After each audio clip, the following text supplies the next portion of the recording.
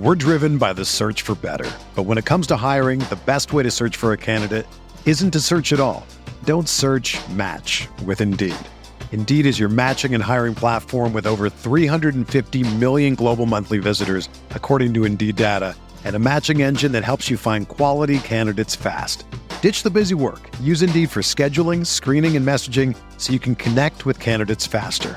Leveraging over 140 million qualifications and preferences every day, Indeed's matching engine is constantly learning from your preferences, so the more you use Indeed, the better it gets.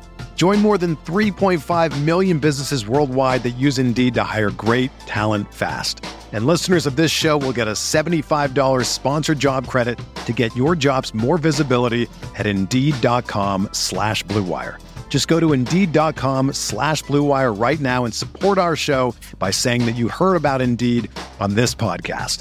That's Indeed.com/Blue Wire. Terms and conditions apply. Need to hire? You need Indeed.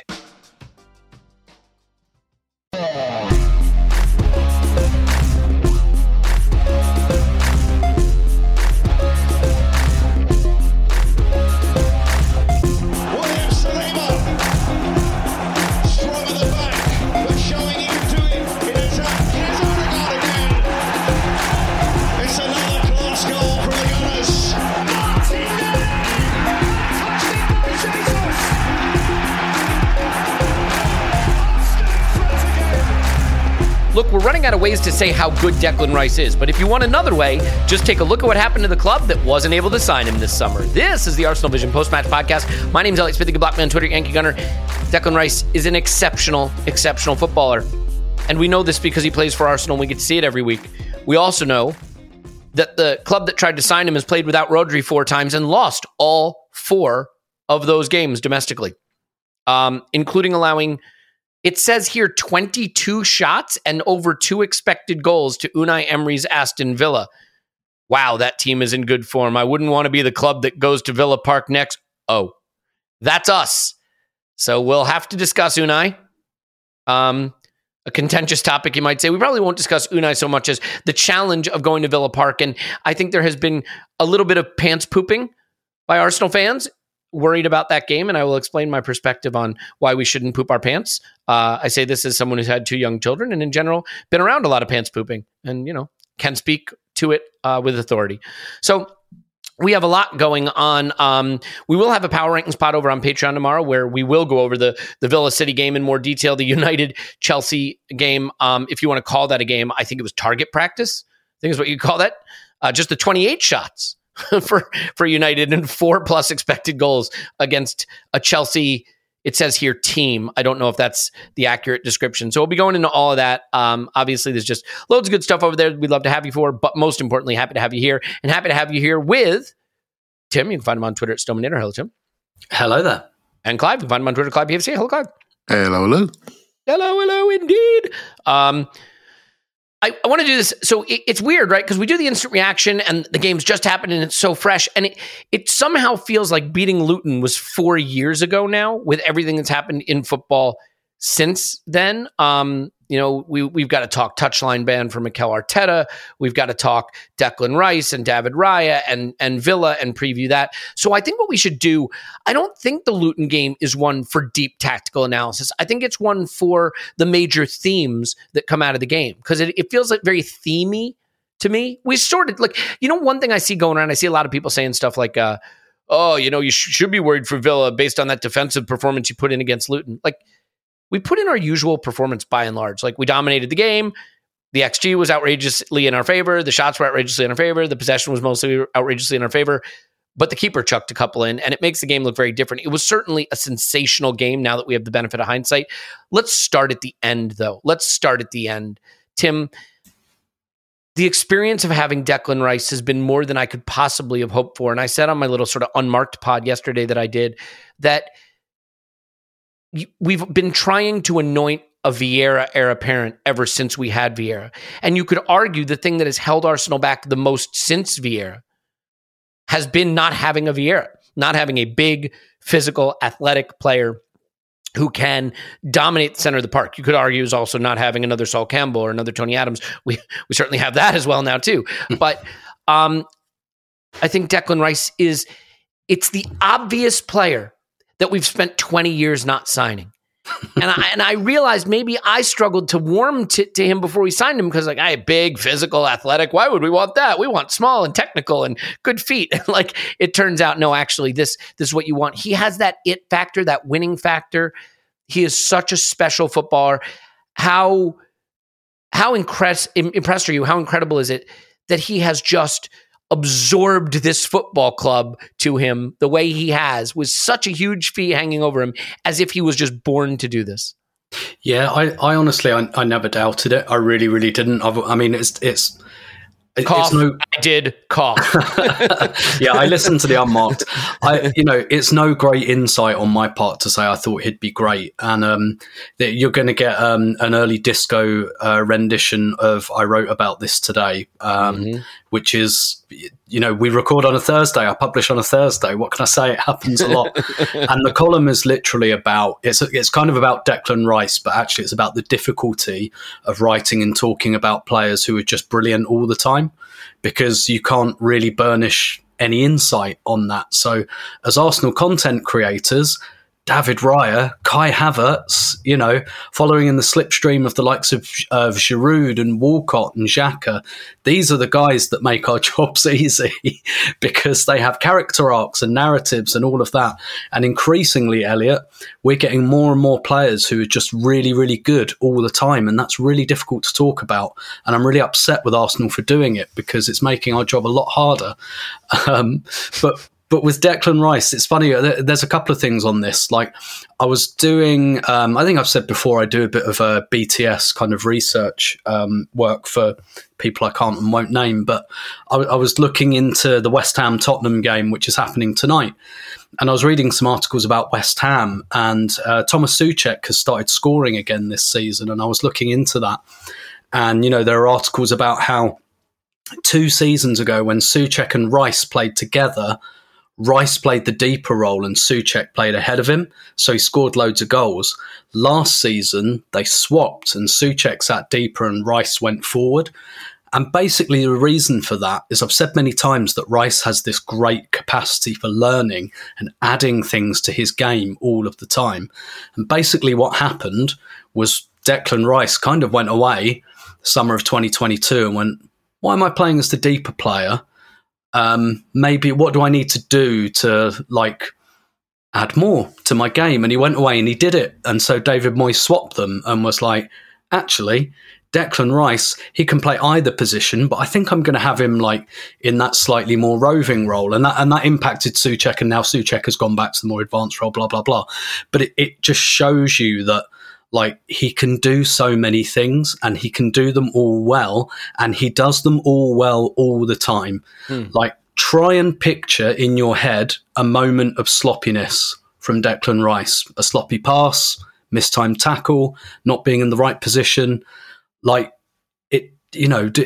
Maybe he should have done better on a corner here. I'm still a little bit loath with set pieces because they're so chaotic, to be honest, to really attribute that unless it happens all the time. But it just, everything he does is really good all the time, basically. All his passes are on the mark. He's always in the right position. He's got a lovely way. I think he's got a lovely deceptive way on the ball, actually. I see it a lot where he just shows the opponent a little bit of the ball. It's almost Saliba-like. And then he just snatches it away. He uses the outside of his foot or something. It's a little bit unorthodox the way he's able to extend and retract limbs. Yep. And when you watch particularly live in a stadium, you really notice it, because when you watch a lot of football, your brain skips ahead because you see so much football that you kind of think, I know what's going to happen here. Yeah. Or I know what happens when a touch looks like that and someone's running towards it. And every now and then you get players who just catch you out and go, oh, what? And Saliba, like I said, Saliba does it as well. And you think, oh, okay, that's slightly unusual. And he does that so much. But yeah, to your point, I think you called him a high leverage moment player. Mm-hmm. He's definitely got that gene. He's definitely got that, slightly Roy of the Rovers, Brian Robson, Steven Gerrard type, puts the Superman cape on in the 95th minute and says, okay, if I've got to go in the penalty area and win this game, that's what I'm going to do. And yeah, you're right. He's just it's Elliot. It's the most obvious signing of all time, because we couldn't sustain our title challenge last season because we got a bit too loose off the ball. So we just signed the best off the ball player in the division, and that solved a lot of our problems. And I really do think sometimes it's that simple. Yeah, I mean, he's already given us a couple of incredible moments, right? The United winner, the hook slide tackle to recover the ball and set us away against City, the clearance off the line against Brentford, right? This winner, though, this is something special, and I think to be a player who can win you games like this, you have to have the ability to find a reserve of energy and quality when nobody has anything left in the tank. And I did think we looked a bit shattered at the end of the game. And I'll admit, I kept expecting the whistle to blow. I expected the whistle to blow when we took the free kick. I expected it when it went to Zinchenko, then when it went back to Odegaard. And when it goes in, to have the understanding, I'm not going to get ahead of the player here. I'm going to drop back behind him. And to have enough leap and to have enough power in the header to get it to where it needs to go. When you've played 96 minutes of football for what feels like the 400th time this season already, it was pure elation. And for the people that, would want to go sour grapes, be like, oh, you needed a late winner to beat Luton. You need that in seasons. You know who didn't get a late winner to beat Luton? Liverpool. Liverpool blew Luton away just like we did statistically, but they didn't get a late winner. And you know who didn't get a late equalizer or late winner this week? Manchester City. And so that winner means we have 2 extra points. And if you want to look at the difference between wins and draws, look at where United are in the table and look at where City are in the table. I think they're separated by just a couple of points. You know why? City have three points between the Manchester clubs. 3. How bad are United? They're real bad. But you know what they don't have? They don't have a single draw. They have 6 losses this season, but no draws. City have 3 draws. Draws are what kill you. They really are. And we went for it, we pushed for it, and we have Declan Rice. And Manchester City don't. And I think that describes the weeks we had. It sums it up really well. Clive, I mean, you can wax poetic about Rice a bit if you want, certainly. I think because we have so much to cover, I'd be prepared to move the conversation. So you want to just quickly on Rice and the winner and the experience, then we'll push it ahead because there's just so much to cover on this episode. Yeah, okay. Well, yeah. I sat on the stage in Union Chapel and said we need to change our off-the-ball play. And and I said, Rice is better than Bellingham. Remember, everyone looked at me like I was an idiot. That's still a bold claim, by the way. Well, he's better. What I really meant was he's better than us. He's better for us. We needed this guy more than we needed Bellingham. That was my feeling at the time, given how the end of the season went, etc. And it was all about exacerbating the other side of the game, right? The 86 minutes that you have as a player where you are not on the ball. And it's very, very important. And so we have fixed that situation. I think I'll give another angle to this because the player's obvious and he's a quality player. But this is a very important moment for the club, this is. To take a mid-20s England international captain away from one club, to bring him into our club and improve him. What this is saying to the rest of the young players that want to improve themselves and learn different aspects of their game, they're looking at Arsenal and saying, I want to be in that group. What cannot happen is a player comes in of that sort of profile and we break him. We break him because that is a bad advert for the club going forward and where you want to go with this project. So I think it's huge. I think it's absolutely huge. You look at Saka, what's happened to him and his improvement over his time, Martinelli, we can go through Saliba. They are improving to a rate, Odegaard. They're improving to a place in the game that makes me think we have a tight group of potentially generational players, and how we supplement them is the only thing I think about day and night, because we have to support their careers. We have to. The only way you do that is with quality. absolute quality. You have to hit the target because you have a window. You can't mess it up because everyone's looking at them and they'll buy them. I know the market's reduced out there now compared to, a few years ago. Spain are not trumped. And so we haven't got a load of money there. So basically, we control it in the Premier League. So we have to control their careers. And I think it's a very important signpost to how we improve people. And we got to keep that going because it's very important.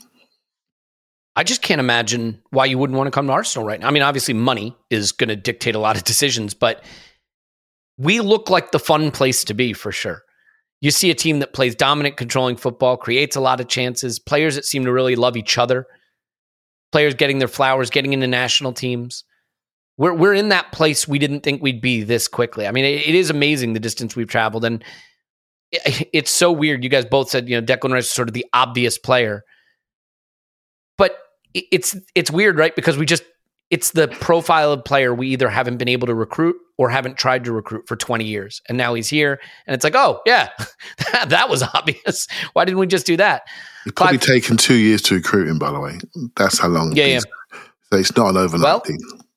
And we legitimately looked at Caicedo in January. That's for sure. And to have the courage to pass on that when you're chasing a title and wait for the guy you could get. I mean, that's a big call. Let's go to the other big narrative in this game. I do want to talk Kai Havertz because he's brilliant. I want to talk Gabriel Jesus. We need to obviously talk about the Villa City game, the Villa game that's coming up. But Clive, I'll stay with you on Raya for a minute. Like, we're just in a place now. I mean, look, there are two bad errors. I really like what Mikel said because I agree. He said, we didn't defend well enough on the goals. That is correct, fundamentally. I don't think a guy that size should have a free run at a header in the box 3 yards out from goal on a corner kick. And I don't think Ben White covers himself in glory in the way he marks Barkley for the shot. And I've heard some things about how Raya should have attempted to save that, maybe with his foot instead of trying to get his body down to it. But they are big errors. And we have put ourselves in this situation now, unfortunately, where like anytime our keeper makes an error, the other keeper's going to get a lot of shots sitting in the stands. They happen. Kudos to the producers of Premier League football because they waited until Ramsdale smiled. Who knows why he was smiling? Maybe he was thinking about a vacation he took a few years back to a sunny climate. They caught him smiling on the bench right after a Raya error and put it up on camera. Clive, this is just the situation we're going to be in. But, before you go and say, well, we just start Ramsdale in the next game, we started Ramsdale against Brentford, and it's Declan Rice's brilliance on the line that keeps that from being a calamity. So, I mean, I assume we will persist with Raya, but what do you think of the errors he made and where we're going to go with this situation from here, given how it's looking at the moment? Yeah, so the last podcast we did was like literally seconds after the final whistle, and it's all a bit emotional, and Luton, beating Luton means something to me, and so it's a bit emotional, and I will say, look, what I don't like is I like the club to be calm. So I am addicted to serenity. I like calm. When I see people having a go and yet at the you club, podcast with me, you crazy fool. And I try to bring serenity to the podcast, right? So basically, I don't like when people are chipping away at us from above. It just comes out. It comes out of me. I don't like when people are having to go at the manager for how he behaves and how he expresses anger, etc. And I like serenity around the dressing room because then we can focus on the football because the football is what really, really matters. So when I see a situation that feels a little bit self-inflicted, that's actually affecting the serenity surrounding the club and creating a narrative around the club, I don't like that. And I bring it back to football. I think I don't want to be like, oh, he's better, he's this, he's that. That will sort itself out. This is elite sport. And elite sport, you have to compete for your elite wages. It's as simple as that. You can't expect this to be kindergarten. So I want to see a competition. I want them to fight. I want them to compete. If they fight and compete, we get a better goalkeeper. It feels at the moment that we're getting two goalkeepers that are potentially affected by the whole situation. So that needs to be managed. That needs to be managed. It doesn't really matter. Don't throw FB ref bars at me. I'm not interested. That situation needs to be managed. It needs to be managed properly. So we get there goes my next segment, by the way. So we get calmness and serenity back in that position. And that needs clarity and transparency to individual players, or if that needs one of them to go. I don't care. Because we're not going to get what we want to get if there's that much light shining on this position. So decide how you want to manage it, but manage it. Because if a two centre forwards chipping away at affecting each other by the way they perform in a negative way, I would say exactly the same thing. So bring it away from who you like stylistically, what he's doing. That's what I'm trying to say to myself. In the end, we don't want people picking on that space in our team because they think there's a weakness there emotionally or mentally. We can't have that. And the fact that we've done it in a positive way to improve and raise the standards, by raising the standards, you could end up, reducing the standards. Sorry, Elliot, lowering the standards is the right word. That is not smart. That's not elite. So fix it, manage it properly, whether that's in the short term by talking to people and clarifying, or in the medium term by getting rid of one of the actors in the room. That's how you do it. And that's where my head is 2 days after the game. I think the thing that complicates this is that there is this sort of argument of, we have a perfectly good keeper and we blew it. We brought in this other guy. Why did we do that? Mikel blew it. He should have stuck with Ramsdale. He could have stuck with Ramsdale, certainly. We all said it in the summer that we thought Ramsdale was okay, but was an opportunity for an upgrade. And I don't think the issue is so much that we tried to upgrade Ramsdale, because if you take the rose-tinted glasses off, you can go back to last season and see some critical errors that were made across the season. If you take the rose-tinted glasses off, you can look at how he's played this season. Now, I forgive him somewhat that, because I think we created a situation where his comfort and his confidence were blown into ashes. But the issue to me is more the guy we brought in hasn't been the rock-solid improvement. And that raises the question both about the player we brought in and about why we did it in the first place. And we put ourselves in a really hard position too, because let's face it, against West Ham in the League Cup, Ramsdale looked very poor, right? Against Brentford, he made critical errors. Before Raya even got the job, at the end of the transfer window, he had made a couple critical errors. So it's not like we can just go back to Ramsdale and have the confidence that he'll be the mostly reliable guy. The other thing about Ramsdale that I find interesting, Tim, is I think Ramsdale was always a guy who showed up great in the games where we were being bombarded. You know what I mean? He had those mega games in him, like at Anfield last season, but showed up somewhat poorly at home against lesser teams, for example, right? Where he'd roll it out to the opposition or chuck one in his net. And it's interesting because The Athletic had put a stat out. You could probably find it, at The Athletic or anywhere on social media, that Aaron Ramsdale save percentage in home games versus save percentage in away games for Arsenal.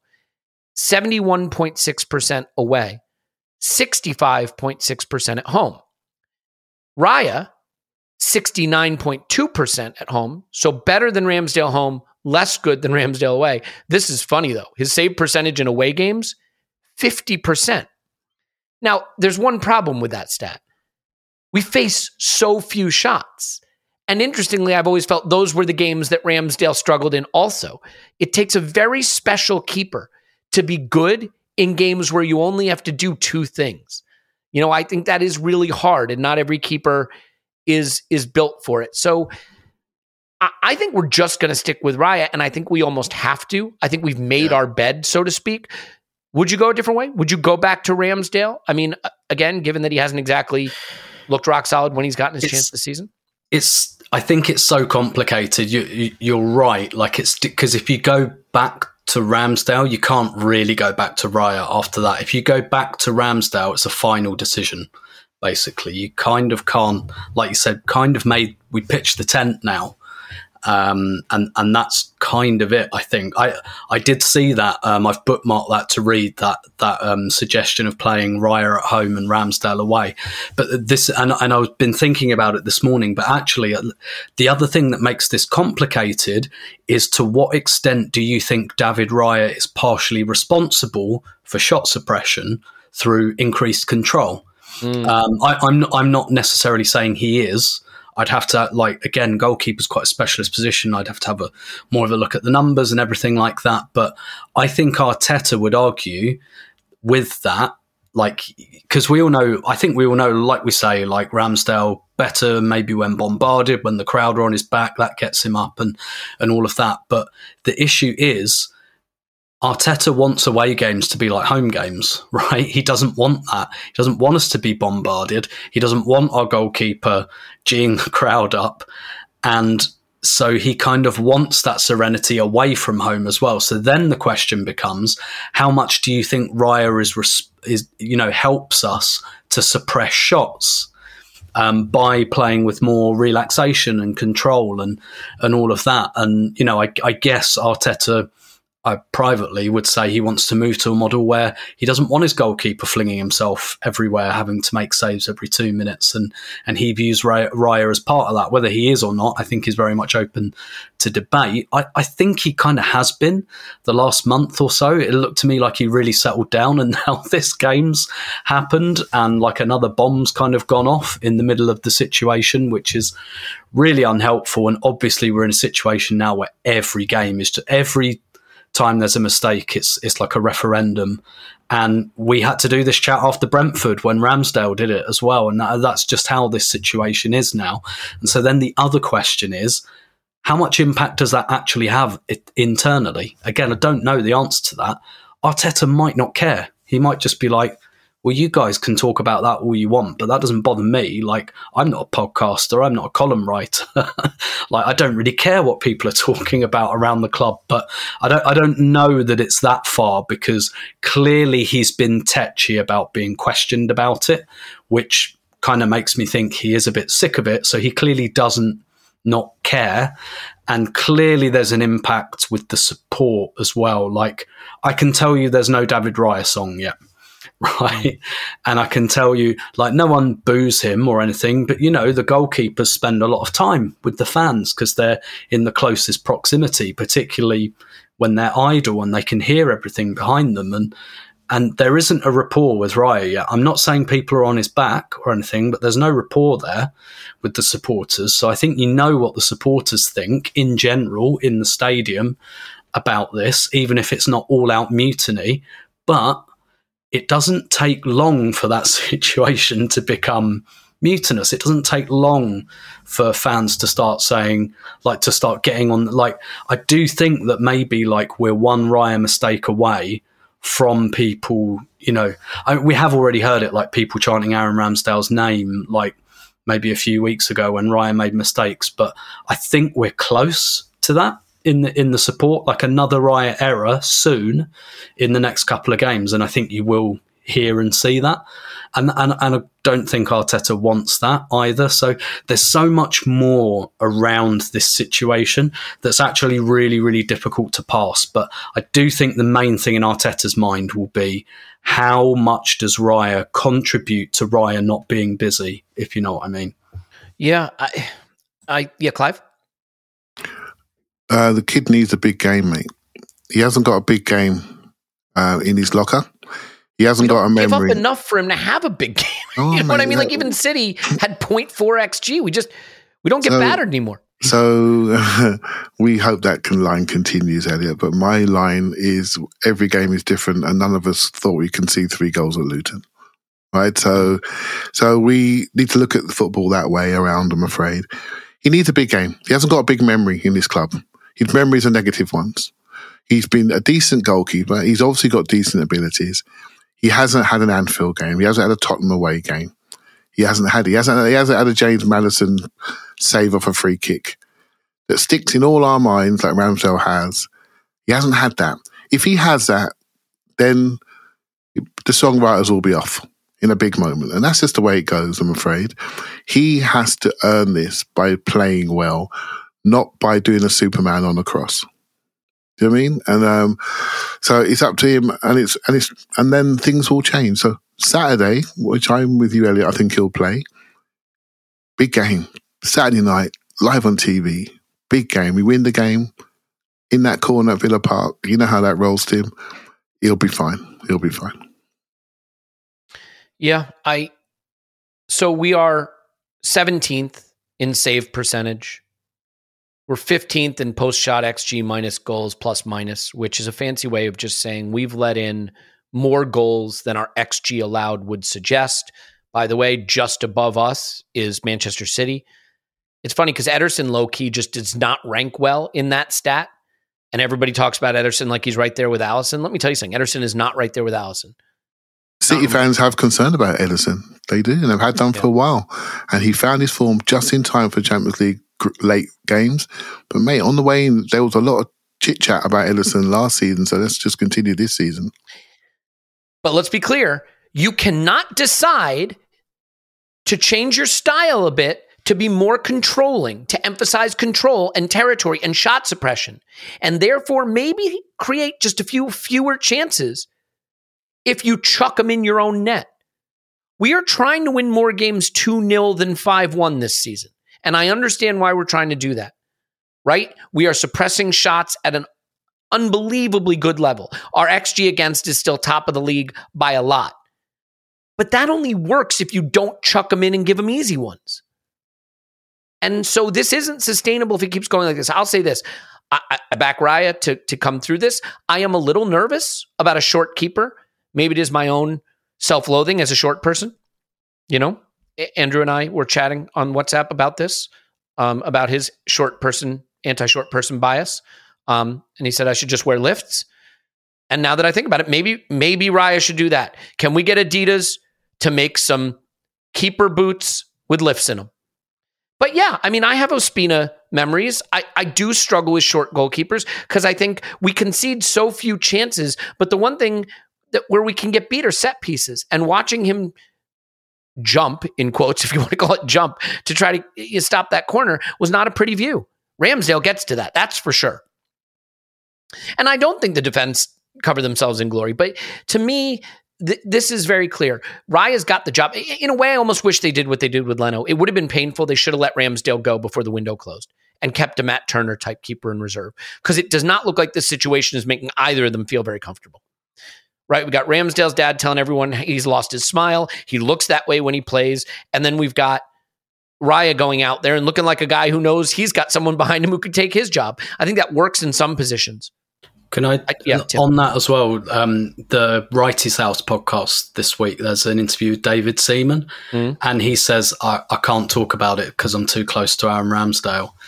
Like he dodges the subject. Like when I say dodges the subject, he explicitly dodges it and says, I'm too close to Aaron. I can't really talk about it. Yeah. And that's kind of saying something without saying something, right? Yeah. When you keep someone around who is the backup at a position that's one error away from being a talking point, and that player is a huge figure in and around the club, among the fans and the people close to the club, you are setting yourself for a disaster. And I think Mikel and Edu have gotten basically everything right, period. Even if Raya is the guy, and he might be the guy, he could still very well be the guy, the situation doesn't feel ideal. It is, you know what we've eliminated so effectively over the last few years? Distraction. We've created a harmonious camp free of distraction. Serenity. And this one, the serenity, Clive, that you pointed to, I don't know if it's as serene as we want it to be. Look, we'll probably, unfortunately, be talking keeper again in the future. Let's hope we're talking about how brilliant the keepers are playing. That's all that matters. The great thing about football is you can fix it. You know how you fix it? You just go out and play great. And that's what Raya just has to focus on, just play great. And he can. And, much like the Brentford game, where Ramsdale was patted on the back at the end because of relief, Raya got that pat on the back at the end of the Luton game because he got bailed out. And it's okay if he gets bailed out. But I do think it is a bit of a travesty if we have the best defense in the league and we keep chucking him in our net. And eventually players like Saliba and Gabriel and the fullbacks and the midfielders, they'll want to not have that happen. So let's see what happens. We'll keep an eye on it. I'm sure we might talk about it again this season. Clive, one player who was taking the heat off Raya by being the player who got criticized was Kai Havertz. But he scores again. Samina, hey, waka waka, hey. He just has started to blossom. And I don't want to over gild the lily and be like, oh, he's the best player on the planet. He's probably the second best player behind Declan Rice. But this was not just a game where he scored. This is a game where I think he looked like all the things we hoped he'd be. He had that one driving run through the middle, right? That was really good. He was physical. He won the ball back. Kai Havertz looks like he's starting to get it and maybe shed some of the Chelsea, some of the shame and disappointment of his Chelsea career and blossom into an Arsenal player. I do think Kai Havertz blossoming into an Arsenal player is key to our success. So please tell me that I'm right and that's what you're seeing as well. Oh yes. I feel most of the position in this team, maybe potentially fullbacks, and people argue about centre forward. We argue about goalkeeper now, but most of the positions in this team are pretty well set in stylistically. And there's one position which I felt was more individual, based on that individual, and was a bit of a decoy position. The Granit Xhaka left 8 role, left 10, whatever you want to call it. I always felt it was quite mythical. And I felt that we all see it in slightly different ways. Some people see it as a pair with Odegaard. Some people see it as a second midfielder out of 3, like I do on occasions. And they get on the seesaw. One goes up, one goes down, take the position from each other. Someone see it as a box crashing role. Some see it as someone goes on the outside of Martinelli. In short, this player's got to be able to do quite a lot. It's got to be an all-court, all-rounder, which is why I was excited about Kai Havertz. When I saw the side of the game, of his game, which I didn't knew existed, in the very first game I saw him in, I was beyond excited, because I realised the potential was there for him to really do well for this club. Obviously, it didn't quite happen. Right, so then you think, oh, crikey, have I misread it? And you start to look at the numbers, you start to look at the quiet division amongst the fan base. I'm thinking, oh no, I don't want that. I want to keep this boat moving nice and smoothly through the water. And I did feel it was a little bit linked to his personality, shall we say, feeling part of it, truly part of it from a team perspective, knowing his importance and expressing himself. I think, and what we're seeing now is a player expressing himself, because I never felt it was a talent issue. A player feeling he could express himself. And when he expresses himself, it's precisely what the team needs. And so I think I look at the balance of our team, particularly the front 6 that we've seen the last couple of games. Man, I love it. I absolutely love it. I love everything about it. The team ethic, the off-the-ball play, the attacking of the box, the carrying, the size, the speed. I'm looking at it and I honestly love it. Love that 6 we can all name. I love it. Is that clear? Absolutely. Because it is, yes. Because I tell you why it's clear, or I tell you why I love it, Elliot, is because you need to be able to play different types of games to win. And we saw that on Tuesday night. When I saw him play 6-6 at Brentford, the League Cup, and with Jorginho, and having to be Jorginho's physical partner, I knew he can play in there. I knew from that day he could play in there. And so it's all about expressing. People judge him on end product. I knew that would come. It's going to come. I've seen him score goals at Arsenal. I've seen him score goals for Germany, top corner. It's going to come. It's just locked. It's just locked. Now people are seeing the goals and they feel it's okay to say he's all right now. Do you see what I mean? But I think the most important thing is he allows us to play in different ways. And I think it's an incredibly valuable tool for us on first exits, on defending the ball in the air, on retaining the ball, second balls, also hitting the box. So many things. Too many things to mention. Very, very, very decent player. Yeah. Yeah. And, again, the thing that is encouraging, I think, Clive, because obviously quality and performance matters most of all, but also profiles are interesting. And so as he starts to get more confident and more comfortable playing for us, which it looks like is happening, and his performances go up, I just think having that profile, right? Another tall player, physical player, aerial duel winner, right? We can use, we can use Leo Trossard in that role if we need to. Yep. But you've seen in games we've used Jorginho and Rice in that role and what it gives you in terms of physicality. I don't think that's our preference to do that.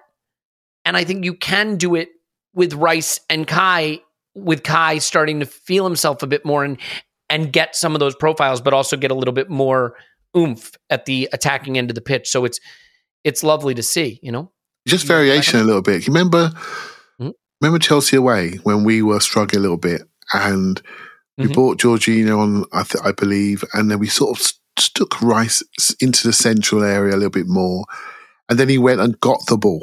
He just went and seeked it and hunted it. If a game requires that, then we need to make sure we have someone at the base that can do it. And that might not be Kai Havertz, maybe somebody else. Do you see what I mean? It's having the ability to just shift game models within game. This is our biggest strength. I mean, look how many substitute goals we have. Look how many late goals we have. That's not because we played the same way throughout the whole game. It's because we changed how we played and found a solution and then won the game. This is our trick. You said something earlier, I have to disagree slightly about us being a bit tired. We're just finding a solution to win the game, And if you looked at a lot of our game impact late in games, we look like a team fitter than most of the opposition.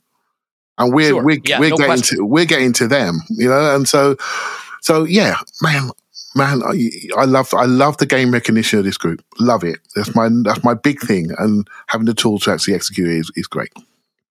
Yeah, and by the way, I think every game is different, and it presents different challenges. I think people probably don't realize just how unique that situation at Luton is at Kenilworth Road, how small that pitch is. I mean, think about small-sided games. What happens when you play just in the attacking third, right? We've seen it when we used to go up against Liverpool when they were in their pomp and we weren't great. The way they wore you the hell out, I think on a small pitch, it's like the whole pitch is the final third. Everything's tight. The distances are small. You're under so much physical pressure at all times. Like, the thing that really struck me about the Luton game is you just don't have time. We finally earned that time in the second half as Luton started to fade. And I think we did finish much stronger and much more physical and energetic. But early on, normally what happens with Arsenal, right, is we build the play, we get it on Saliba's foot, we have some time, and you can sort of have your rest defense while you're on the ball, or, your rest period on the ball. At Luton, it didn't feel like we had that. I don't want to go into it because it's, with so much to talk about, it is hardly a huge talking point. But I also think the Luton game was shaped by something we used to see a lot in the Premier League, which is a referee trying to even up the match between small club and big club by letting the small club do some things. We used to see it with Stoke. They were so hard to referee because they would foul so much that the ref just felt like, well, I can't card them all because then there won't be anyone left, or, they won't be able to play their game. And the team's approach almost put the ref under the pressure to have to not referee the game the appropriate way. Tim, like I said, I don't really want to go into it with so much to discuss, but I do think the knees in the back, the way they went through people, I mean, some of them did get carded, but Jesus got carded for his first foul. I think physical football is part of the game, certainly part of the game in England, and I'm not trying to say it shouldn't be, and we shouldn't whine about it, but I thought that this crossed a bit of a line into more Stoke physicality, where it was just rough play that was allowed to happen, and it felt like that thumb on the scale, getting caught up in the Kenilworth Road atmosphere by the referee, allowing them to have a little evener, even the playing field a little with the way he refereed.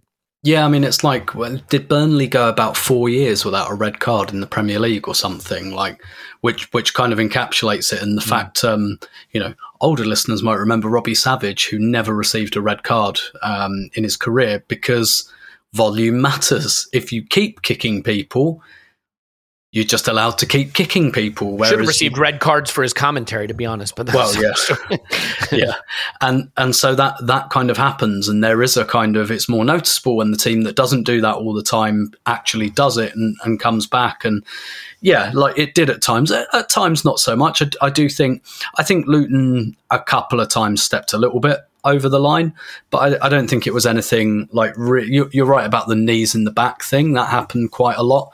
And Jesus, like his yellow card, that was because Barkley had done Martinelli a couple of minutes earlier, and Jesus was kind of looking after him, which you want. But obviously, like, first kind of, obvious foul Arsenal make of the evening, and it's a red card, yellow card, but also this plays into like the Arteta thing being booked for celebrating. And it's like, this is why the coverage around Arteta, and to use Clive's word, serenity, is so frustrating, because usually, like, what tabloid media, and I'm not just talking literally, actual newspapers. I think we know who and what I might be referring to when I describe tabloid media, clickbait media, etc. Like, generally speaking, that stuff doesn't bother me in sport. In football, just because it's like, well, I can ignore it. Do you know what I mean? Like, I don't have to worry about what those people say. But the reason it's so frustrating, the kind of making Arteta the poster boy for insolence and all of that, was because, and I know it's only a yellow card, and we're talking about it more because it's actually led to a ban. It's not an actual FA charge, but the reason it's so annoying is because it has a tangible impact. And the reason it has a tangible impact is because tabloid media, tabloid coverage, forgive me for being coarse here, but it influences idiots. It influences people who do not think critically about things. And what is so disappointing is that time and time and time and time again, referees and PGMOL and bodies like that show that they're the idiots, that they're getting sucked in by this. They're getting sucked in by this kind of viral content. At the moment, no other manager in the Premier League gets booked for that. And my good friend Andy Kelly, fantastic Arsenal historian, among other things, he looked at the IFAB laws and he's like, where does it say excessive celebration is a yellow card offence in the laws of football? He's like, I can't find it. I can't find any reference. How do you measure it, Tim? How do you measure excessive, by the way? But then, so what about players? So we know, for example, remove your shirt, you'll get a yellow card, and that's about sponsorship, right? Don't annoy the sponsors at the time when all the cameras are on you, or if you jump into the crowd. So those are two measures for players. But what about players? Like, how ridiculous would it look if you book Declan Rice for excessive celebrating for that goal? Like, so why would you book a manager for doing that?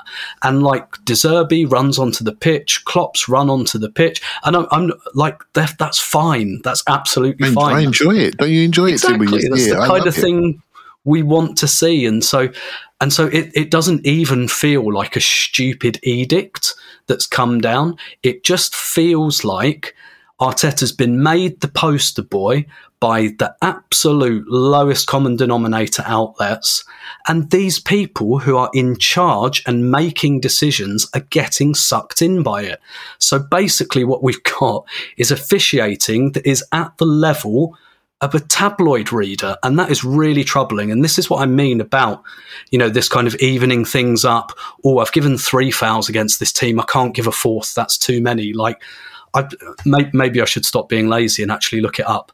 I'd be really interested to know what kind of critical thinking testing, critical reasoning testing referees are subjected to, because time and time again, I find this just like quite average to low level critical thinking that influences the way games are officiated. And that worries me more than, like, was that guy's toe offside?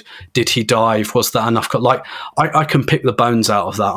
I'm not as bothered by that stuff. It's much more this like low level but really permeating stuff, like this team is allowed to foul because that's what they do, or there's a critical mass of fouls and yellow cards that I'm allowed to give before I have to stop just for the sake of variety. Like, that's thick. That's just stupid. That is anti-critical reasoning. And for me, that's what refereeing should be about. It should be about critical thinking and reasoning. I find it really worrying that this kind of quite basic test for the aptitude of this job is failed so often.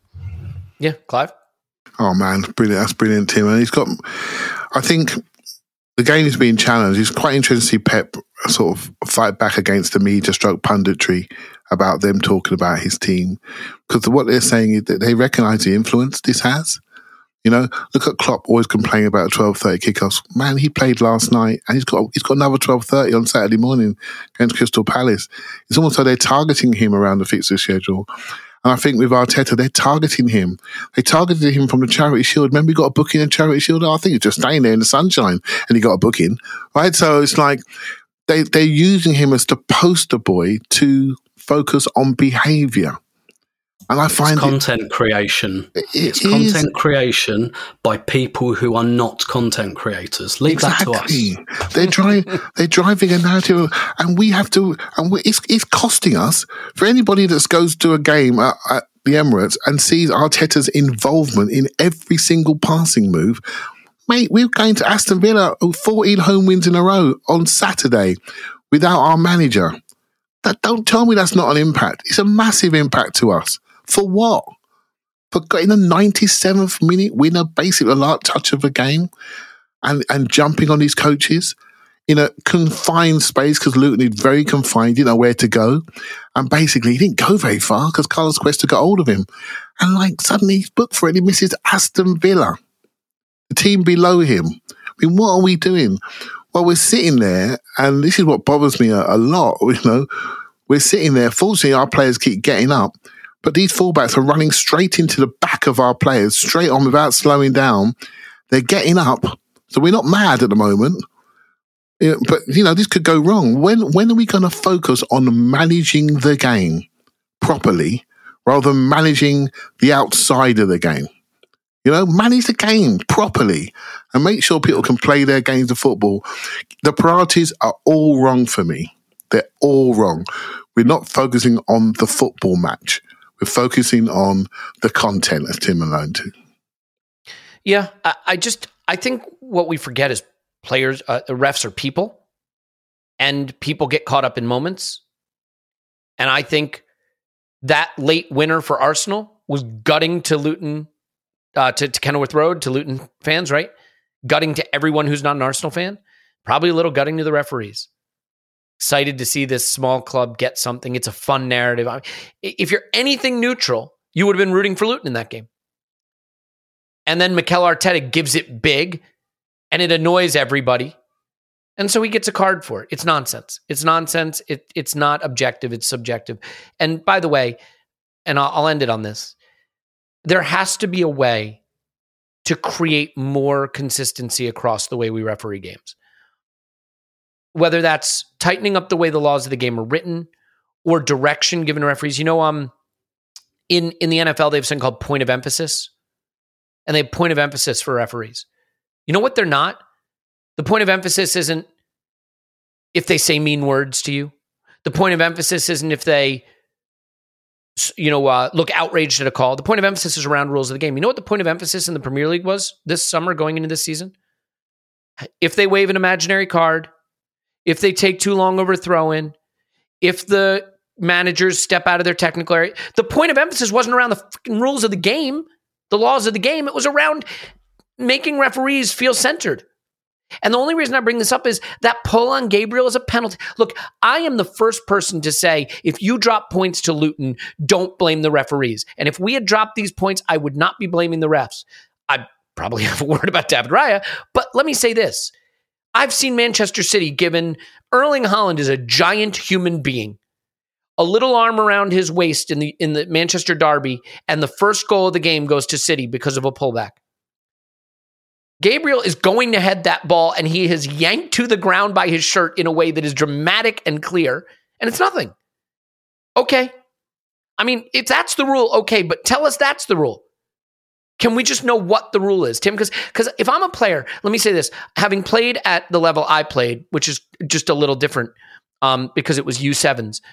Tim, if I'm a player, what I want to know most importantly, especially as a defender, what am I allowed to do in the box? If I'm defending a giant guy leaping for a corner, can I pull his shirt forward a little bit to take him out of the way? Because that's an important tool in your toolbox if you can do that. You know what I'm saying, Tim? Like if I were a player, the thing that would outrage me the absolute most, and this isn't even about referees, it's just about the game, is if I do a thing that I've seen called a certain way throughout the season, then I do it and it's called differently. That you can't have that because then players don't know what they're allowed or not allowed to do. Yeah, and that all comes into managing the game because, consistency among referees, I don't think that's a desirable outcome because different games have different temperatures, contexts, and all of that. And I don't think it's not useful to directly compare. But things like that, like a pull on the shirt in the penalty area, for example, that's an particularly set pieces, isolated incident. But what I actually wanted to say is I do actually, and maybe to bring the curtain down on this, I do actually like the increased stoppage time directive, and we should say we've benefited from it, because an extra minute was played in this, and rightly so, because Luton time wasted on a throw-in. And against Manchester United, like some of those late goals we wouldn't have got last season, not because the team was different, but because the match would have lasted 83 minutes instead of, it's probably about 87, 88 now. But I do actually like that, and I think that's been a long time coming. I'm fine with increased stoppage time and punishing time wasting. Well said. Look, at the end of the day, whatever complaints we have about the ref in this game, we owe him our life, because he could have blown, as I said, when the free kick was taken, when the pass was made to Odegaard, when Odegaard passed to Zinchenko, when Zinchenko passed to Odegaard. He didn't. And we owe him for that. So this isn't complaint about the referee vis-a-vis this game so much as just it continues to be a talking point. I'm sure there are people listening right now saying you've gone way too long on refs, and I agree. So we won't. Look, I will finish with this on referees, though. Have we considered... Well, just, sometimes you have to think outside the box. Have we considered that they have been using rusty or inappropriate tools to shave their privates, causing them to have nicks and cuts and scratches, which is putting them in a bad mood or distracting them from what's happening on the pitch? Has anybody considered that? Maybe what we should do is band together to get the refs the wonderful products from Manscaped. I don't know. We can start a GoFundMe or something. So referees, if you're listening, it's time to get the Performance Package 5.0. Stop having nicks and cuts in your privates distracting you from refereeing the game appropriately. And even if you're not a referee, it's time to get the Performance Package 5.0. You get the Lawnmower 5.0. It's everything you loved about the last Lawnmower, but the Lawnmower 5.0 Ultra is the crown jewel of the holidays. It is the best purpose-built trimmer of its kind. It has advanced skin-safe technology, so we avoid those nicks and cuts, reduce those, right? The fun doesn't stop there. You're going to get the Beard Hedger Pro, the Handyman Electric Face Shaver. By the way, I love that. It is waterproof. It's long battery life. Really good travel size. The Weed Whacker 2.0 ears and nose hair trimmer. I am at the age where I really need to focus on that. I do suggest you use one of those. Great boxers, the Boxers 2.0. I use them for working out because they're very comfortable. And then the Shears 3.0 nail grooming kit. A huge package. Lawnmower, Beard Hedger, Handyman Electric Razor, Weed Whacker 2.0. Boxers 2.0, Shears 3.0. Get 20% off and free shipping with the code ArsenalVision at manscaped.com. Picked a bad time to have a bit of something in my throat. That's 20% off with free shipping at manscaped.com and use code ArsenalVision. Say ho, ho, ho to a well-groomed mistletoe with Manscaped. Okay, that's Manscaped. So good there. Indeed. We'll save that for the end, as always. So we'll go with Athletic Greens. Look, health is health.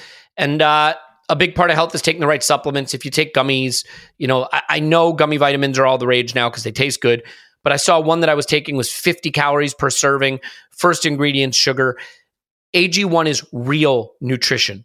It is derived from the best high-quality, absorbable ingredients, 75 quality, high-quality vitamins, minerals, whole food source superfoods, adaptogens, probiotics. It is a whole gut health bomb. That's why I take it, because I needed gut health support. I take it for that. A scoop in water in the morning, drink it down. I find that it's helped me reduce my coffee intake, which is something that I was trying to do anyway. So now I can. Designed by athletes, so it focuses on recovery. And just, look, ultimately, if you're going to bother taking any supplement at all, you have to take a high quality one, because if you don't, you're getting sugar, you're getting all kinds of additives that you don't need, and you're not actually getting the benefit of why you were taking the supplement in the first place. I mean, maybe we should give this to referees. Here you go. A supplement for referees that keeps them sharp and focused and alert and helps them recover so they can actually run up and down the pitch. A few referees look like they could use that. So if a comprehensive solution is what you need from your supplement routine, try AG1 and get free 1-year supply of vitamin D and 5 free AG1 travel packs with your first purchase. Go to drinkag1.com/vision. That's ag1.com/vision. Check it out. And last but certainly not least, if you're building the best talent, if you are trying to acquire new referees for whatever's going to replace the PGMOL, you're going to need to recruit referees, and you're going to need a place to post that job. And I would recommend Indeed. Indeed is the one job site that helps you do it all. Instead of going on 500 freaking sites and managing 500 posts and 500 replies on 500 different sites. Oh, what was my password for this one? I can't remember. You can do one that gets it done. And Indeed doesn't just help you hire faster. 93% of employers agree Indeed delivers the highest quality matches compared to other job sites, according to a recent Indeed survey. I think that's critical because what does it matter if you get a bunch of bums? You wind up with the same referees you got now. You need new, better referees. You're going to get the highest quality matches with Indeed. Okay? Join more than 3.5 million businesses worldwide that use Indeed to hire great talent fast. And listeners to this show will get a $75 sponsored job credit to get your jobs more visibility at Indeed.com/Blue Wire. Just go to Indeed.com/Blue Wire right now and support our show by saying you heard about it on this podcast. Indeed.com/Blue Wire. Terms and conditions apply. Need to hire? You need Indeed. Climb! NordVPN is the VPN that I use, and I use it to be able to browse in the regions that I want to browse in. So like if I'm out of the country and I want to be able to watch all the football, because here in the US, I'm able to watch all the football. But when I go over to England, for example, sometimes I can't because that whole 3 p.m. blackout thing, which makes total sense. So I can VPN back to the US and watch all the games. Or sometimes I want to watch Match of the Day when they've given us a whopping 30 seconds of coverage. I can VPN over there, get my BBC account and watch Match of the Day. It's also great for threat protection and things like that. Keep all the spyware and junkware and malware off the computer before it even gets on there. There's an app so you can just put it on your Mac or your PC or your phone and click the app, click where you want to browse, and you're doing it. Movember is a movement. It is a cause. It is designed to bring attention to men's health issues like prostate and testicular cancer and mental health. And the goal of Movember is to encourage men to talk more openly about their health and to raise funds for research and support programs and to remind you to get tested. And NordVPN is participating in a program to do that. And you'll also have the opportunity to donate £1, £5, £10 to the nominated charity for men's health causes if you want. And so I was encouraged and am happy to remind everybody about that. So let me get to the important information. They are giving you, I think, a pretty unbelievable deal here, actually. It is 4 bonus months. So you get a huge discount off your NordVPN plan and 4 bonus months completely risk-free with a 30-day money-back guarantee. Go to nordvpn.com/ArsenalVision, nordvpn.com/ArsenalVision. That's nordvpn.com/ArsenalVision to get your 4 bonus months, 30-day risk-free and huge discount. Do it now, Clive. Is that enough of that? Indeed. That it? Okay. We are not yet done with this game because, Clive, I believe that we have one of the great center forwards in the Premier League, and he should be recognized as such.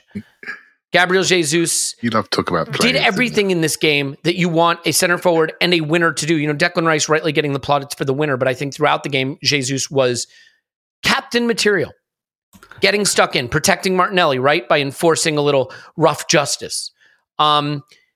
Kai Havertz's goal is great. It's a screamer from half a yard out, absolutely beautifully shinned past the keeper. But it comes from Jesus doing, everyone's like, we need an Ivan Toney. Well, Gabriel Jesus did what you would think Ivan Toney should do in a situation like that. He wins a long ball by absolutely grappling the hell out of the defender. And on first time half volley, puts it into Kai's path so he can do nothing but score. Gabriel Jesus, what does Ivan Toney do? He wins headers. Gabriel Jesus, bullet header into the back of the net. You want to see the example of what not to do there? Go look at Nico Jackson. Nico Jackson will show you what not to do there. Yeah, no kidding. So I think it is no surprise to me that the attack looks more venomous, that Kai Havertz is coming to life, that the wide players are getting goals when you have a player of Jesus's quality, but all around capability. I am going to start a campaign to appreciate him more.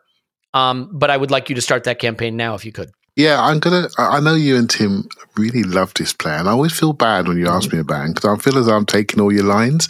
So what I do is I'm going to do a little basketball layup for you, right? And sort of, and feed you both into it because I know there's deep feelings when it comes to Jesus running with you guys. So just give an overview of the game as a whole. and the reason why I think it was so enjoyable is that we showed different faces of Arsenal in this game. So we started the game with a physical back four. Right, we were able to do that.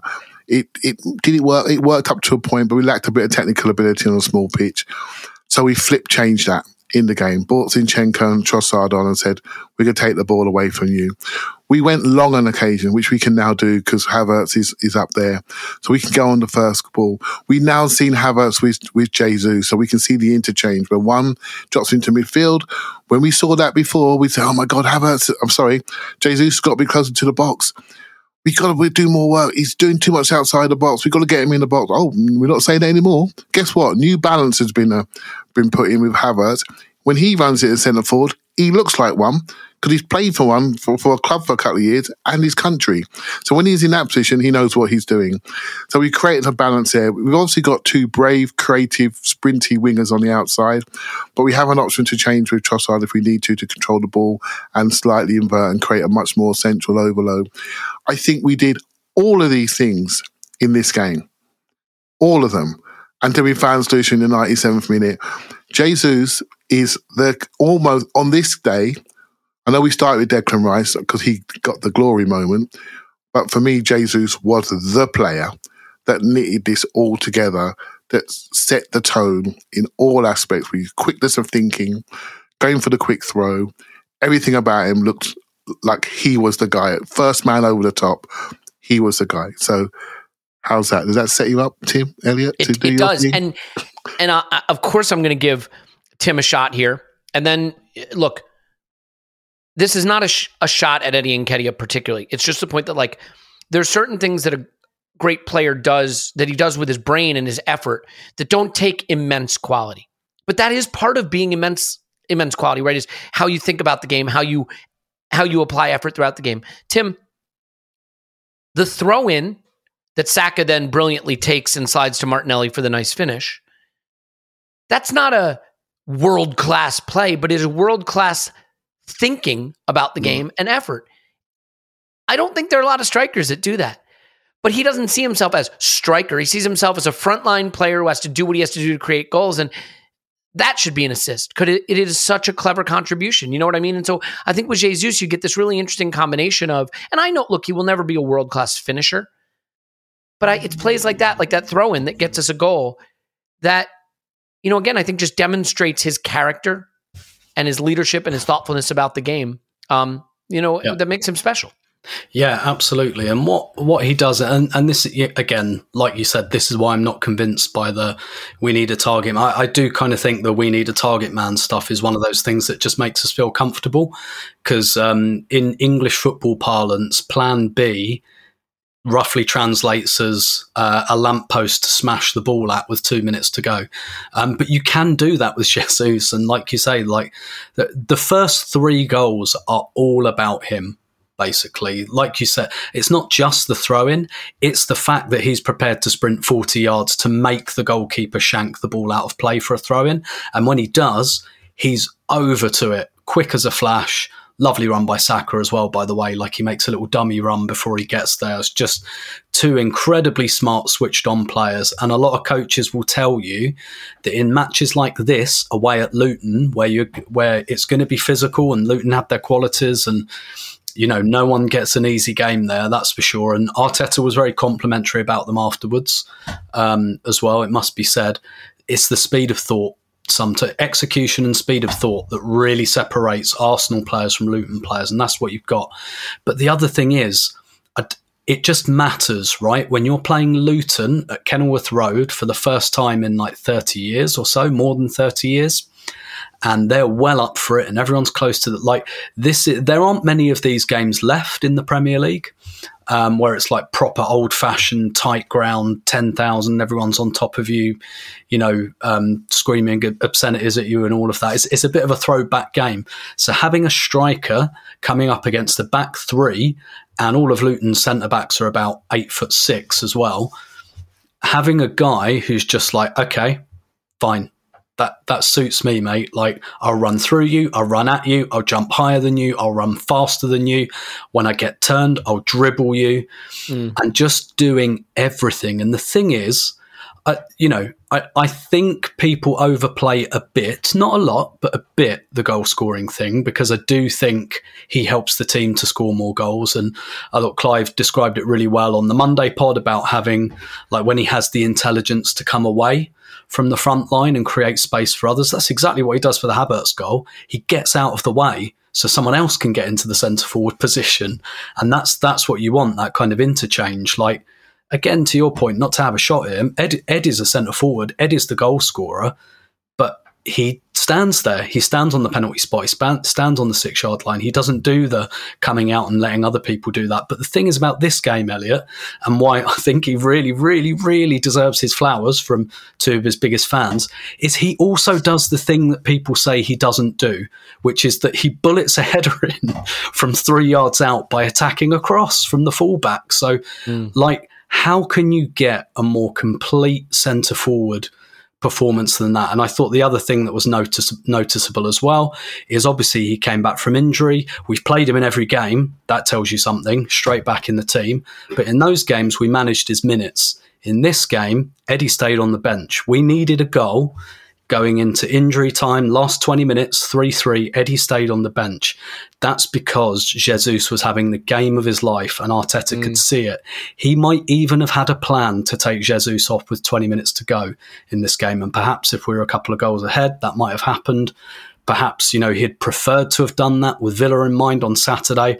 But Arteta's no fool. He could see we need a goal and this guy is either going to score it or make it. In the end, he actually doesn't with the winner. It's the only goal he doesn't actually create, but his movement and everything like that. Like, I wouldn't mind betting that Arteta didn't plan to play him for the full game, but he was so hot and so on fire. He just thought, I've got to let this guy go. I think he's our best player on the night by a distance.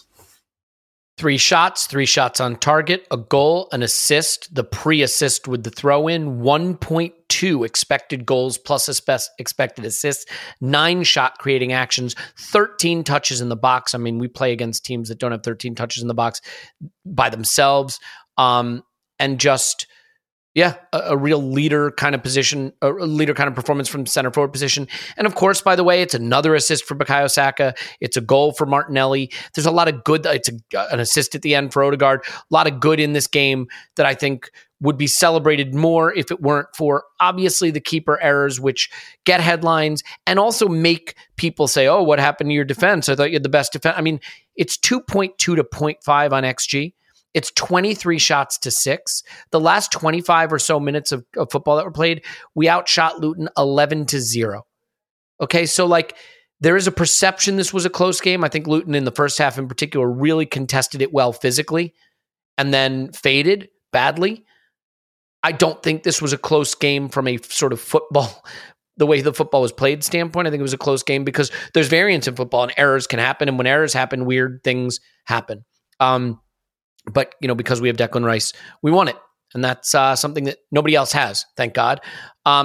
We'll tilt to the other results around the league and the Villa side of this, because I think that is important. But just as a final word on this, Clive, it was a mixed performance for Kiwior. I think this was more a Zinchenko game because on a tight pitch against a team that isn't going to attack much. Now, they got 3 goals, as it turns out, but didn't attack much. I think having a little bit more of a technical player, a small space player would have made sense, but you got to give Kiwior minutes because with Tomiyasu now ruled out for probably 6 weeks plus and then off to the Asian Cup. Is that what it's called? Asia Cup? Asia Cup, right? We look really, really short at the back and no one, with all the best will in the world, Cedric should probably be more of a mascot and a leader in the dressing room than on the pitch at this point. So, you look at it and you see White, Saliba, Gabriel, Zinchenko, Kiwior. It's kind of it. Yeah, we've got 5 defenders, right? When we need 8. That's what we really need. So Kiwior's going to have to play sometime, and we've got a trip to Anfield on the horizon. I'm not worried about Kiwior at all. And you could say, I thought Martinelli was fine in the Luton game, but to be honest, Elliot, once he'd done his work and got the kick, I felt it suited a Trossard more. I felt it suited a more of a tight player that plays in smaller spaces. And Trossard came in and had a million touches in the box within his last few minutes and nearly could have been the hero himself. But you know what? That's okay. We were physical in the first part of that game. It's quite interesting. I think Adrian said this. I think he's brilliant, right? And we have to realise is when you see a game transpire in front of you and you see Zinchenko on the ball, you say, Zinchenko game. But mate, when Luton were fresh in the first half, they may have just stuck that Adebayo straight onto Zinchenko and said, go on and deal with him. Don't forget, people will always look for the dope. If you show them your knickers, they'll go and find it. Do you see what I mean? And so when we're on charge of the game and charge of the ball, you bring Zinchenko on, you think, Zinchenko game. That's not how it goes all the time. People will look for your weakness and whatever you show them. That's what disappoints you about the set piece goals. We had a team to not concede set pieces and we conceded two. And so, but we were able to react. And I think that's key. Kiwior will be fine. If you ask me, honestly, in my heart, I think he wants to play more. And I keep seeing things about him going back to Italy. And maybe that's something we look at in the summer, potentially, if there's a good offer. But I really like him and I hope he stays. I hope he wants to stay and be part of this. But it must be very difficult for him looking at Saliba and Gabriel, who just look like the best partnership in the league, which, to my opinion, that's exactly what they are, as a partnership. Yeah. Go ahead, mate.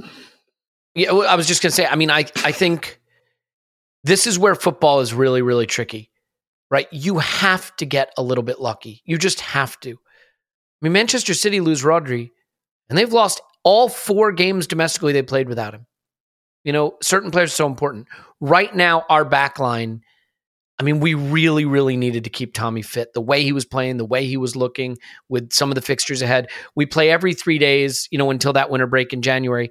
And this is where luck's going to have to kick in. We just need these defenders to stay fit. We just do, because there's no one behind them. Literally no one behind them.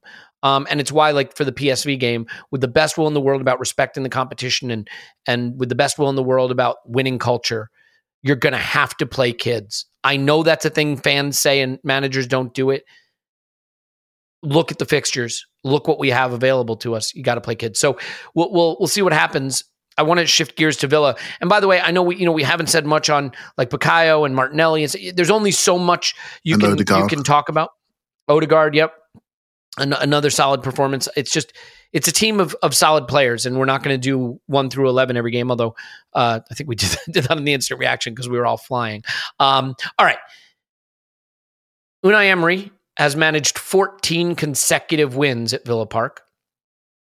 They sit 3rd in the table after not just beating Manchester City. So they're on 32 points. They're 4 behind us, 10 wins, 2 draws, 3 losses. Plus 14 goal difference, 34 goals for, 1 more than us, 20 goals conceded, 6 more than us. About the same as Spurs there, actually. But they didn't just beat Manchester City. They obliterated Manchester City. On XG, it was 2.3 to 0.6. The eye-catching statistic is, and I still can't really believe this, 22 shots to 2. Tim, this was a weakened Manchester City, but you'll forgive me if I don't have a lot of sympathy for that with the money they've spent and the resources they have. They started Rico Lewis in attacking midfield. They went with, 5 defenders. They didn't have Grealish or Doku or De Bruyne or Rodri, cry me a river. They got 2 shots in this game. This was a domination. And I'm kind of curious to get your take, not on the Man City of it, because there'll be time for that, but given that we play Villa at Villa Park next, what's your take on what Emery's doing there and what they just did to Manchester City? Because honestly, admittedly, before this game, I looked at some of the underlying metrics. I thought, they're a nice team, but they're probably flying a little too close to the sun at the moment. This is a statement, the way they smacked Manchester City. Yeah, they did. They're very Newcastle coded in terms of there's a very big divergence between their home results and their away results, a lot like Newcastle. And a lot of that is, I think, because of the intensity with which they play. And there are a few teams in the league doing this at the moment who have this big divergence between home and away games. Interestingly, Everton are brilliant away and rubbish at home, which really kind of goes against the Goodison kind of effect, as it were. But like I watched this game and they were just all over City. It's just one of those games you get sometimes from high pressing teams where it just works and they're just all over you and you can't shake them off and they absolutely smother you. It was, a bit like watching Klopp's Liverpool at their best, or Dortmund, or we've been on the end of a few of those before. And so, it was a bit scary. And none of the guys who were on 4 yellow cards got booked either, which was a little bit annoying. Like, as much as I was willing Villa to hold on at the end, I was thinking, can Douglas Luiz kick the ball away? Maybe. Maybe take his time over a throw-in or something like that. I guess on the quote-unquote positive side for Arsenal, I mean, first of all, we've got a very, very recent analog. Like, I know what a lot of coaches do is they look at how teams put, like what Arteta and what Arsenal would do is they'd look at the games that these teams have played against other big teams, because that's usually a bit of a template. So we know what they're going to do. They're going to try and do exactly the same thing. The positive for us, maybe, is they didn't make any subs, Villa. So they had the same 11 players. And they really, really put in. They made subs. Did they? They did. Yeah. 4 of them, in fact. I thought they made none. They may have made no changes. That's possible from the previous team. I don't know that. So, but just want to correct that. Yeah. Well, anyway, they put in a shift. Put in a shift, yes. They put in a big old shift. And for what it's worth, by the way, their first sub was at 85th minute. So right, yeah. Mm-hmm. Yeah, indeed. So so nothing before the 85th. So that's a big shift they put in. Mm-hmm. And we've had an extra day's rest. So hopefully that comes into it a little bit. And we're in no doubt of what's coming at us on Saturday. So it's obviously going to be a really, really tough game. What you'd maybe say, maybe this is just the anxious, slightly defeatist personality I have, is that result perhaps gives us room to draw this and not call it a terrible result. Again, I'm under no illusions that that's it, City are behind us and that's the end of it kind of thing. Clearly not. But I mean, both the context and the gap, if we came away with a draw, you could say, okay, that's all right, no drama, beat Brighton at home next weekend, and that's kind of all right. Obviously, I want to win. I think we can win, think we should win, and all of that. But it gives us a little bit of breathing space, I think. And I think also with last year's it also kind of makes Villa the team of the moment, which might have been Clive's point, that we haven't gone 6 points clear at the top, but we're 6 points clear of City, and that might have been a bigger talking point. But Villa have leapfrogged into, they've got that conversation around them that Tottenham had a month or two ago. Like, could they get into the title race? And that could be valuable for us as well. Let me tell you something. Those 6 points above City are going to feel more relevant when they get De Bruyne back, and they get Doku back, and they get Rodri back, and the winter break ends, and they finish the season 18 consecutive wins. Okay, it's gonna those 6 points are gonna feel pretty important. There was. Sorry, I was going to say there was a good tweet from Paddy Arsenal about I bet City have got De Bruyne in a darkened room watching Arsenal compilations right now. I think he said the hate run that De Bruyne is going to go on when he comes back is going to be epic. Look, Clive, here's my take, super quick. This is going to be a very, very hard game, and we will need to play well to win it. I'm seeing, I bite your hand off for a draw, take a draw. We'll need to be at our absolute best to get anything from this game. Villa will need to be at their absolute best to get anything from this game. We are the superior team. We play the superior football. We are better than them. We're better coached. We have more talent. We are the better team. They're in a good moment and they're playing well. But the idea that we have to go there and be superhuman to get anything is, to me, a nonsense. I think if we go and have our standard level performance, it will take something special for them to even get a point. That's my feeling, because we are the best team in the league right now. And I think as fans, we don't really have the swagger yet because we're still not sure we believe it. We still think of ourselves as the glass-jawed Arsenal. And I know just having conceded 3 goals at Luton, big man just conceded 3 goals at Luton. Well, we chucked a couple in. You look at every game, we control every game. Manchester City got dominated this game. You know where they had less XG against us? Clive, what do you think the challenge will be? And do you think Emery will go into his lab and cook up something crazy for this game? Because we know sometimes he does overthink some of these games. We know him very well. This is going to be a very hard game. But I have us as favorites to win it if we play our way. What do you think? Yeah, I'm looking at the next 2 away games against Liverpool and Villa, and I want 4 points. That means you've got to beat one of them. And I, for some reason, I've got a good feeling about Saturday. You know, I'm not often like that. And I looked at how Villa play, and they do a thing where they have a back three. So they've moved Matty Cash out, who was a player I quite like, and they've said, put Ezri Konsa in as sort of like the Ben White type player, but gone Tierney at the left back. So put Luca Dino up high, and he pushes up high on that side.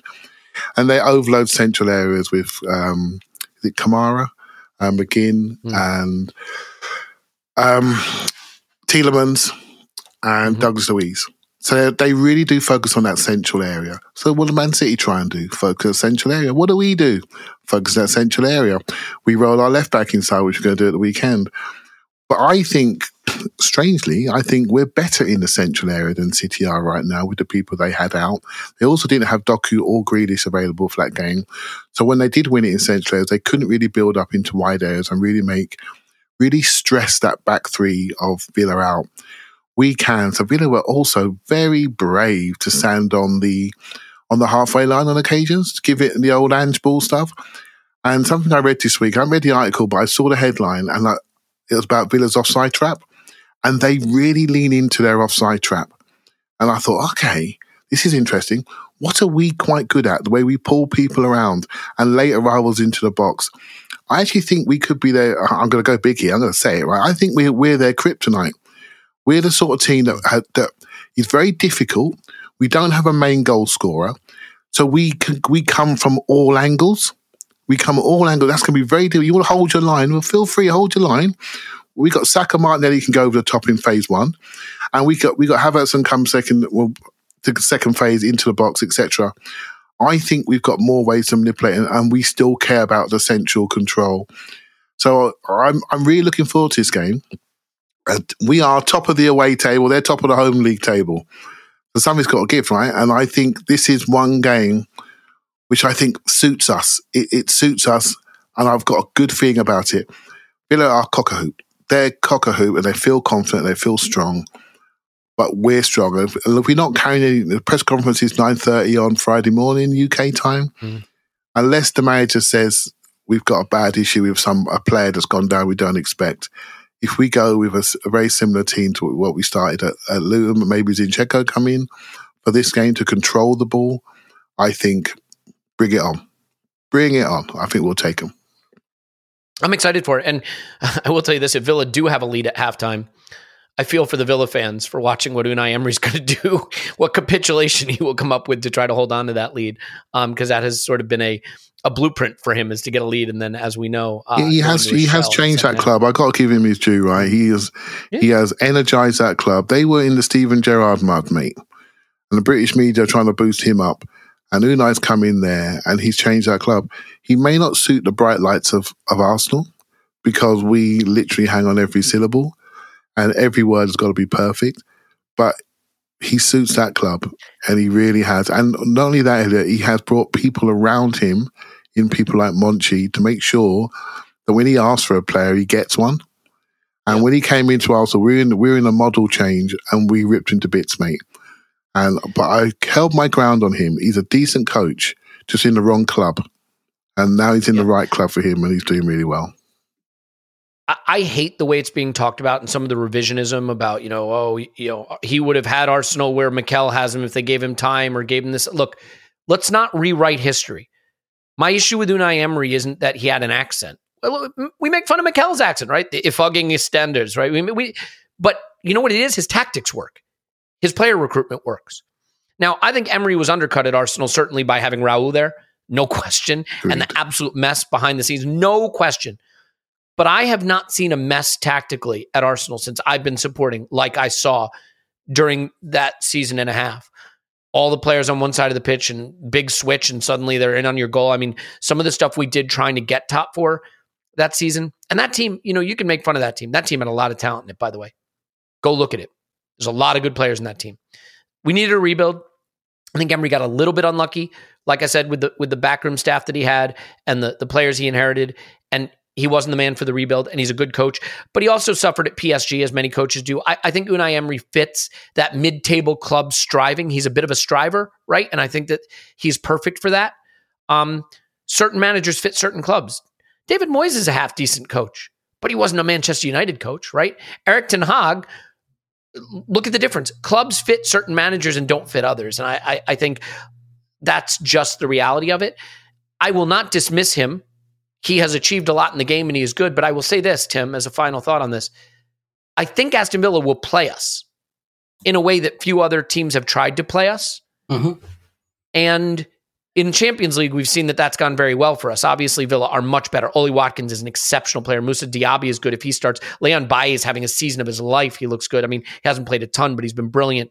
Obviously, they have Douglas Luiz, who is a player that we want. There's no chance that a team looking for the first Champions League bid in a million years is going to sell Douglas Luiz in January.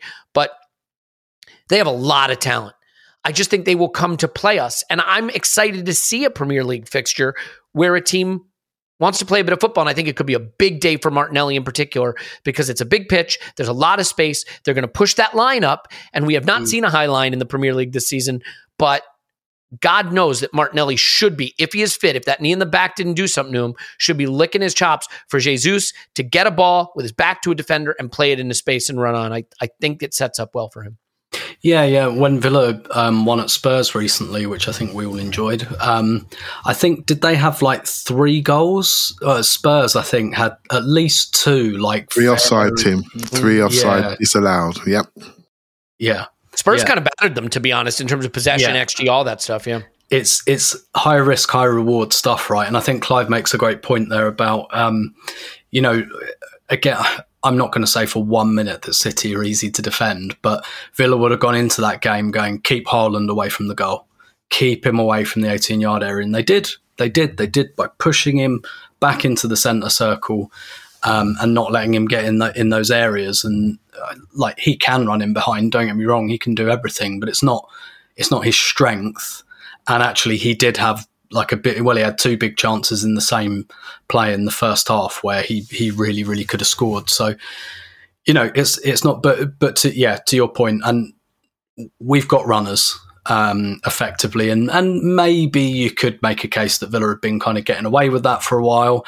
They had a game at the beginning of the season, I'm sure, where they got done 4-0 or something, where it's Newcastle 5-1, mate. Yeah, that's it. Yeah, like they play on the knife edge, right? And nights like Tuesday night, that really goes, or Wednesday night, that really goes to them. Could go for them again on Saturday. I'm not saying it's a literal, it went for them in this game, so it won't in that, but it's on a knife edge. They play knife edge football, and when it works, it really works. But sometimes it doesn't, and when teams challenge it, and what have Newcastle got? Anthony Gordon kind of running at you. They've got Isak. Relatively similar player to Gabriel Jesus and Almiron. They've got runners in their front 3, Newcastle, and they took them apart that day. To be fair, Villa got that injury to Tyrone Mings that day, I think, and that just completely pulled their defensive organisation apart. But it does happen. It doesn't really work for them away from home. And that's probably because teams take the game to them a bit more when they're at home and Villa are away, and we're going to take the game to them, I'm sure. We're certainly going to try to anyway, although I'm sure that was Man City's plan as well. So, yeah, there's definitely room for us to shine in this game. It's just a case of whether we execute on the day. Yeah, and just to note, I mean, look, before playing Manchester City, who is, until they're displaced, the best team in the league and absolutely blew the doors off them. These are the teams they played at home in the league: Everton, Palace, Brighton, West Ham, Luton, Fulham. Everton, Brighton, Palace, West Ham, Luton, Fulham. Those are their home fixtures. Oh, that's interesting. I didn't know that, Elliot. So, I mean, and again, they just played Manchester City and blew the doors off them. So let's not get it twisted. They're good. But the home win record is definitely propped up a bit because if you look at some of their away games, they've lost some bad away games, and been monstered in a few of them. I mean, they lost to Forest, certainly.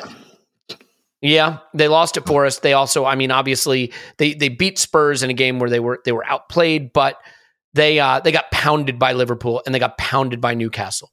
So we'll see. I think it's a game for our wide players. I think Saka and Martinelli should feast and should expect to. Let's just play our football, see where it goes from there. We'll do power rankings tomorrow, which will give us a chance to get stuck into Chelsea. Because my goodness. I mean, they gave Manchester United 25% of their shots in their XG on the whole damn season in 90 minutes. It was an epic dumpster fire, and we will discuss it on the Power Rankings pod tomorrow. We'll have an instant reaction right after the Arsenal win on Saturday, so please join us for that. But we're just happy for you to be here. Tried to cover it all today in a crisp 90 minutes. Thank you to my friend Tim, who you can find on Twitter at Stillmanator. Thank you, Tim. My pleasure as always. To Clive, who's on Twitter at ClivePFC. Thanks, Clive. Big weekend. Thank you very much. Yeah. By the way, shout out to Paul. Paul obviously will be back on tons and tons of pods, just going through a busy time in his life, a lot going on, really hectic. And so, we lift each other up, right? We rotate, we give each other minutes, we lift each other up. So all the best to Paul. My name's Elliot Smith, Blackman Twitter, Ink Gunner. We love you. We will talk to you after Arsenal 10, Villanova.